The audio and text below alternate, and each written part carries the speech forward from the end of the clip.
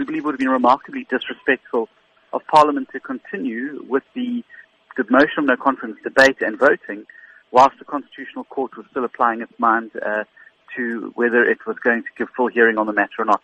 And so we believe the right decision has been made. Proceeding with the debate would have rendered the decision the Constitutional Court would come to moot anyway.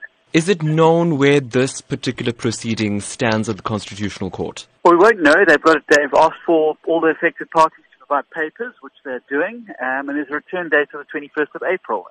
And then they will obviously give further direction or judgment on the matter. How long after that particular date could a motion of no confidence be set aside? Well, I think the communication from the Speaker said that we'll schedule it once we return, which is the first week of May. Programming committee will meet and schedule an appropriate time for the motion of no confidence to be debated. What does this indicate to the Democratic Alliance about this entire process of no confidence? I know many opposition parties are eager to have this done. They say that having it done an anonymous ballot will likely ensure that this vote at Parliament is free and fair. Your thoughts?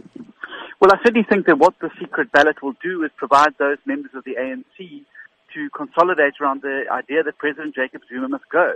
And I think any ANC member looking at this and doing the calculations has got to know that this move is going to, and their continued defense of President Zuma, is going to cost them massive votes in the 2019 elections and may well see the ANC voted out of power as opposition parties coalesce around this.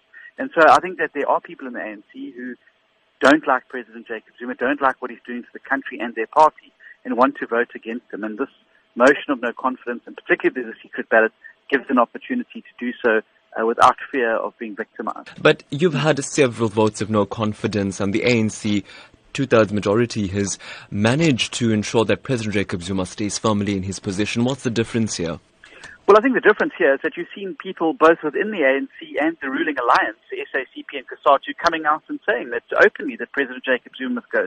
ANC MPs have broken ranks, and Matele Macheka, Makosi Khoza, have all come out and very publicly said that President Jacob Zuma is bad for their party and that this can't go on much further.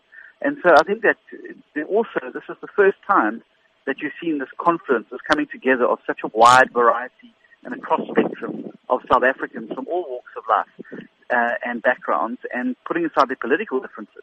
So I definitely think there's a far greater momentum now than ever before.